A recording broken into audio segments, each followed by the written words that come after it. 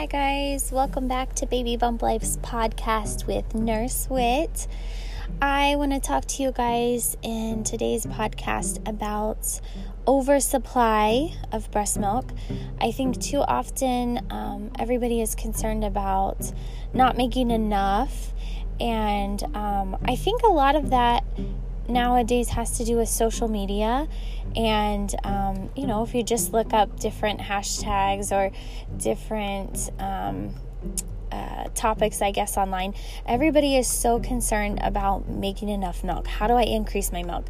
And so today I kind of want to talk about oversupply, because I think sometimes moms are making an adequate amount for their baby, and maybe they either, one, don't realize it, or two, they have not been brainwashed, but essentially they've, seen too many other moms on social media who have made so much milk that they think they too need to create that amount of milk. So one of the problems, there's a couple things that could be a problem with an oversupply, but one of the problems is by making too much milk, you can create more chances of having clogged ducts, of getting, if you're not getting all of that milk out and you've told your body to keep making that much milk, you get those clogged ducts. You can end up with mastitis, and then even worse, if those issues aren't taken care of, could lead to different kinds of breast abscesses and things like that, engorgement. So if you can notice this and try not to create this problem, because too often moms aren't even aware that they are creating this oversupply. So I'll tell you here in a second how you can kind of try not to have an oversupply and just have an adequate amount of breast milk for baby. So typically the culprit of the oversupply, now there are some medical reasons that you could have an oversupply. Maybe it's hormonal, maybe it's your thyroid levels are off a little bit. So it could be something like that. But too often it has to do with pumping, and moms are either over pumping for their baby that is receiving breast milk through the bottle, or they are over pumping, trying to build up a supply for maybe going back to work or something like that. I've talked about before about our bodies work like supply and demand. So if you tell your body to keep making milk, it's going to make that milk. Now, in the first couple of days and first couple of weeks, your body is establishing its milk that it needs for the baby. So you really don't want to pump to build up a supply for baby as soon as you're getting home from the hospital. Not even in the first couple days, first couple of weeks. Maybe somewhere between 6 weeks, 8 weeks, something like that, you can start building up that supply going back to work. I know for Hugo, I mentioned before, I tried to start doing it around 4 weeks. I did it once. I just kind of was like, let me see how my pumps work, trying it out. And then Hugo got sick that next week when he was 5 weeks old, so I really didn't save too much of that milk. I kind of pumped it once. I told you before, I kind of looked at the color and noticed that. But really, I started pumping to save up my some supply for going back to work at about 6 weeks.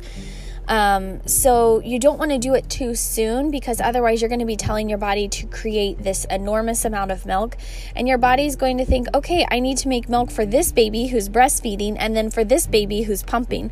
So essentially you're like telling your body to make enough milk for twins. And like I said, the problem with that is if you don't keep that up, which can get very exhausting, right? If you're breastfeeding this one baby all the time and then you're trying to keep pumping and building up this enormous amount of milk, then it's becomes a problem, because you can't just stop and then the milk just stops.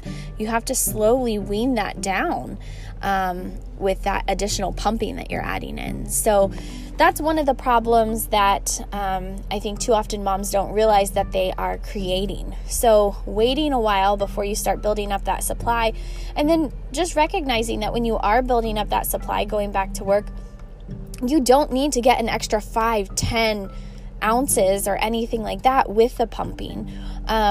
What I did with Hugo, just to give you guys an example, I would pump after our morning feed, like our 5 a.m. feed, because your prolactin levels are actually higher in that morning time. So I found that I would get the most amounts if I would pump after that feed. So after his 5 a.m. feed, I would, swaddle him back up, put him back in his little crib. Dad would be asleep there in the room. And I went out and I started my morning by pumping at my little nursing station I had, and would build up my supply then. Now, I only got a couple of ounces, 2-3 ounces, something like that afterwards. And that was adequate. I had enough milk. By the time I went back to work, I had a decent freezer stash. I didn't have an oversupply. I had an appropriate amount to come back to work for baby. And really, if you think about it, all you really need for your milk supply for going back to work is enough milk for that one day or night that you're going to be gone. Because then after that, you'll be pumping at work and replacing that amount for baby. So it's not like you need to have weeks and weeks of breast milk stashed up because unless you're going to be gone for weeks and weeks from baby. But if you're just going to be gone for a day or a night, if you work night shift like me, then you really just need to cover that time that you're going to be gone of what baby is eating. So just be careful, mamas, I guess is what I'm trying to say with pumping and not pumping too much, because that oversupply, it can create issues. And even though, we always think more is so much better, sometimes having too much can cause other medical problems. If you do think that you have an oversupply and maybe you aren't sure what to do, I just encourage you to reach out to either a CLC or an IBCLC, which are the two different certifications for lactation consultants, and reach out and they can help you and they can tell you, okay, yes, you do have an oversupply, here's what we can do.